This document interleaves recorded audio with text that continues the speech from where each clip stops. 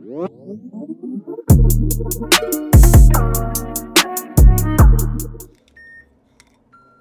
to do this? What do you got in there? H2O, baby. Vodka. Straight vodka. Happy Happy Wednesday, everybody. Dr. Muse here with Dr. Alm. Today we want to talk about joint health because this is something that affects millions and millions of people in the United States, and we thought it was a pretty important thing for us to talk about, especially with a lot of, or a big percentage of the population reaching their 60s and 70s around this time. And it does not end with us telling you that you have to come in once a month for the rest of your life. So there's no benefits of chiropractic care, in this little podcast. It's actually things that you guys can do to improve your joint health, really with the goal of having your health span overlap your lifespan as much as possible. Lifespan being literally the amount of time that your ticker is going, health span being the amount of that time that you're living a quality of life. So being able to be independent, get up off the toilet, give yourself medication, mow the lawn, like whatever the things are, we want to make sure that you are independent as long as possible to have as long or as overlapping of health span to lifespan as much as possible. Yeah. So one of the first things that we wanted to touch on was the difference between two things. One of them being lifespan, which lifespan we could define as just. I just said that. Did you just say that? I just said that. It's typical. Keep that in here. No editing, by the way. Typical None. For me to just completely just gloss totally over whatever out. he says. So I assume We're covered that lifespan, health span check. I assume he did a good job. What are we up to now? So one of the big things affecting joint health is the dietary component. Nailed it.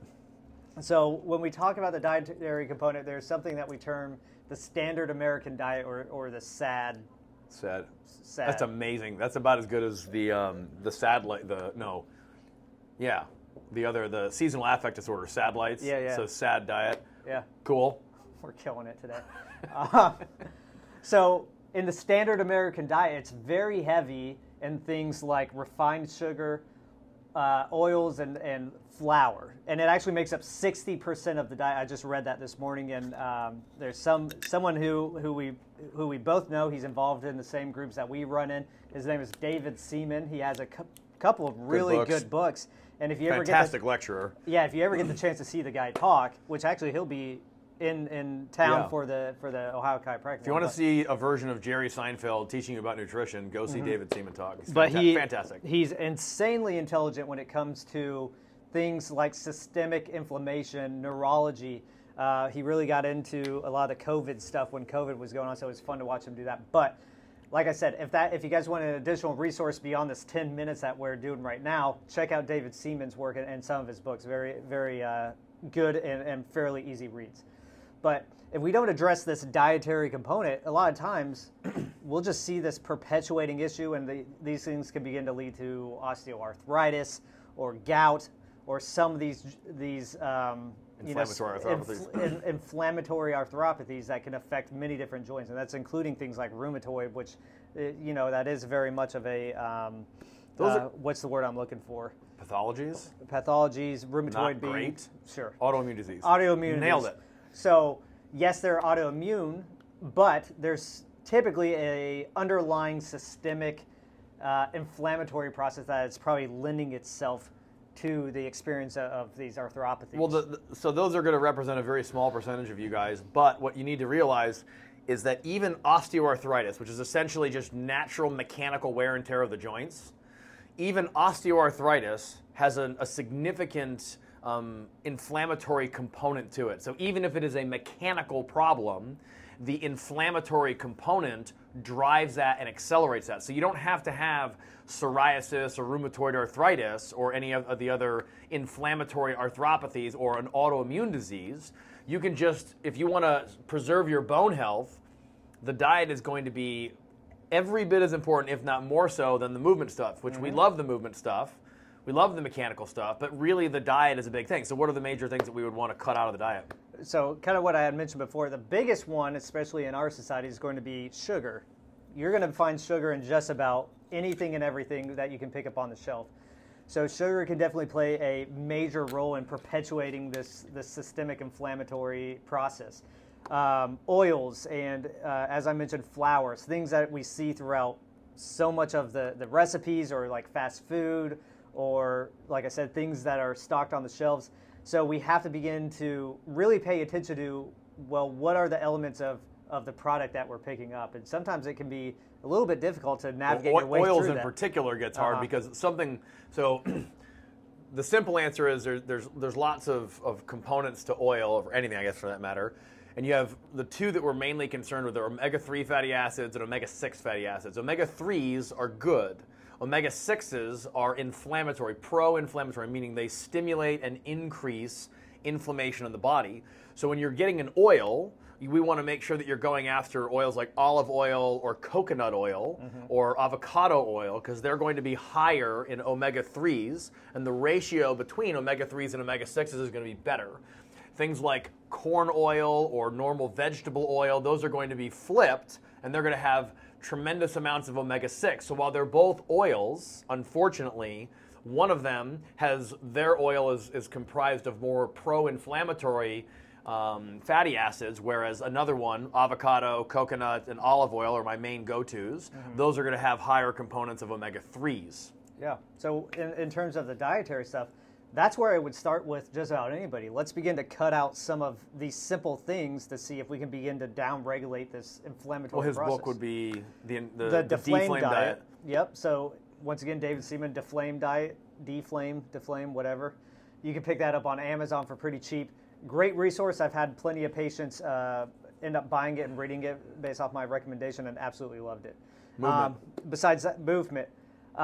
So something that we talk about very often here is something called joint centration. We won't necessarily get into the nitty-gritty of it, but joint centration. Just say moving well. Joint centration, we're just talking about things that we may do in here to promote the most, I'm going to be careful with what I say here with him because he just did a presentation on this not too long ago, but the most optimal joint loading strategy, where oftentimes with certain pathologies or motor control issues, we'll see overloading of certain segments of, or certain portions of the joint. You could think of it as, yeah, close. You could think of it as, if the joint is centrated, so that's a dynamic phenomenon, it's going to maintain the most optimal positioning to minimize the load on the passive tissues, bones, cartilage, the menisci, the labrum, the shoulders, ligaments. I think I already said ligaments. The better job that your brain and your body does of managing the joint position, the less actual wear and tear you're going to have on the body. That's basically in a nutshell. So moving well would be moving with centrated joints. That would start with making sure that you're able to stabilize correctly. But without getting into like the super nitty-gritty details about that, let's just talk about major things that you guys can do, not worrying about centration, just big things that you can do. So one is just consistently move. My whole thing is move every day. Doesn't mean you're training for something, doesn't mean that you're working out every day. It's just you are getting out and you are moving every day. So walking, in my opinion, is one of the most underrated forms of exercise out there. So if you were to walk, you know, my wife and I try to walk after every meal. Why do we want to do that? Well, we want to increase our walking volume. Number two, you can have a 50% reduction in the insulin that you actually need after a meal just by getting out and walking for 10 minutes. So less insulin, better management of your blood sugars, all that stuff. And then you had mentioned earlier when we were chatting about movement variety.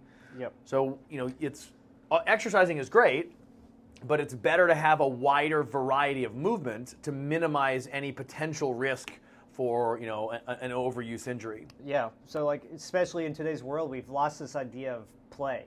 A lot of our workouts, our exercise is very much repetitive in nature, which, I mean, if you're working out at all, that is great. But if we're looking for optimal joint loading and joint health, the more variety we can add into our day-to-day life. So if you're going for a walk one day, maybe ride a bike the next day, or, you know, for me, I like jump rope, whatever. Jump rope, paddleboarding, like just different stuff that is challenging the joint structures in many different ways. And it doesn't have to be a workout. Yeah. Right? It could literally just be like you said, play. You could just go out there and just move. Yep. I would say 20 or 30 minutes is my thing. That may not be, you know, possible for everybody if they've got 5 kids or whatever, but getting out there and moving is going to be important. So to review, we were talking about things that you guys can be doing to improve your overall joint health so that you can have the longest health span relative to your lifespan. So the things were really diet maybe is the biggest thing, and that's going to be minimizing your sugars in general, trying to eat more of an anti-inflammatory diet, right? So we're staying away from refined grains, just sugar just added to things, right? And then on a movement side, we're just talking about just trying to consistently move your body and making sure that you have a wide variety of movement so that you're not overloading any given tissue. So those things alone, it's more of a long-term investment. It's like investing in a 401k or something. You're not going to do it so that in a week you're better. You're going to do that so that in 20 years, 30 years, 40 years, you're just moving better. You maintain independence, and then therefore your health span is, going to be as long as possible. Right. So to review, no, I'm kidding. Diet, I was actually listening. I had some jokes in there, but for time I let it go. We hope you guys got some valuable information from this. Once again, David Seaman, Deflame Diet is a great book for you to check out. If you have any questions, be sure to reach out to us, and we'd be more than happy to chat with you. Otherwise, we hope you guys have a good rest of your Wednesday, and we'll see you guys next week. Stuck the landing.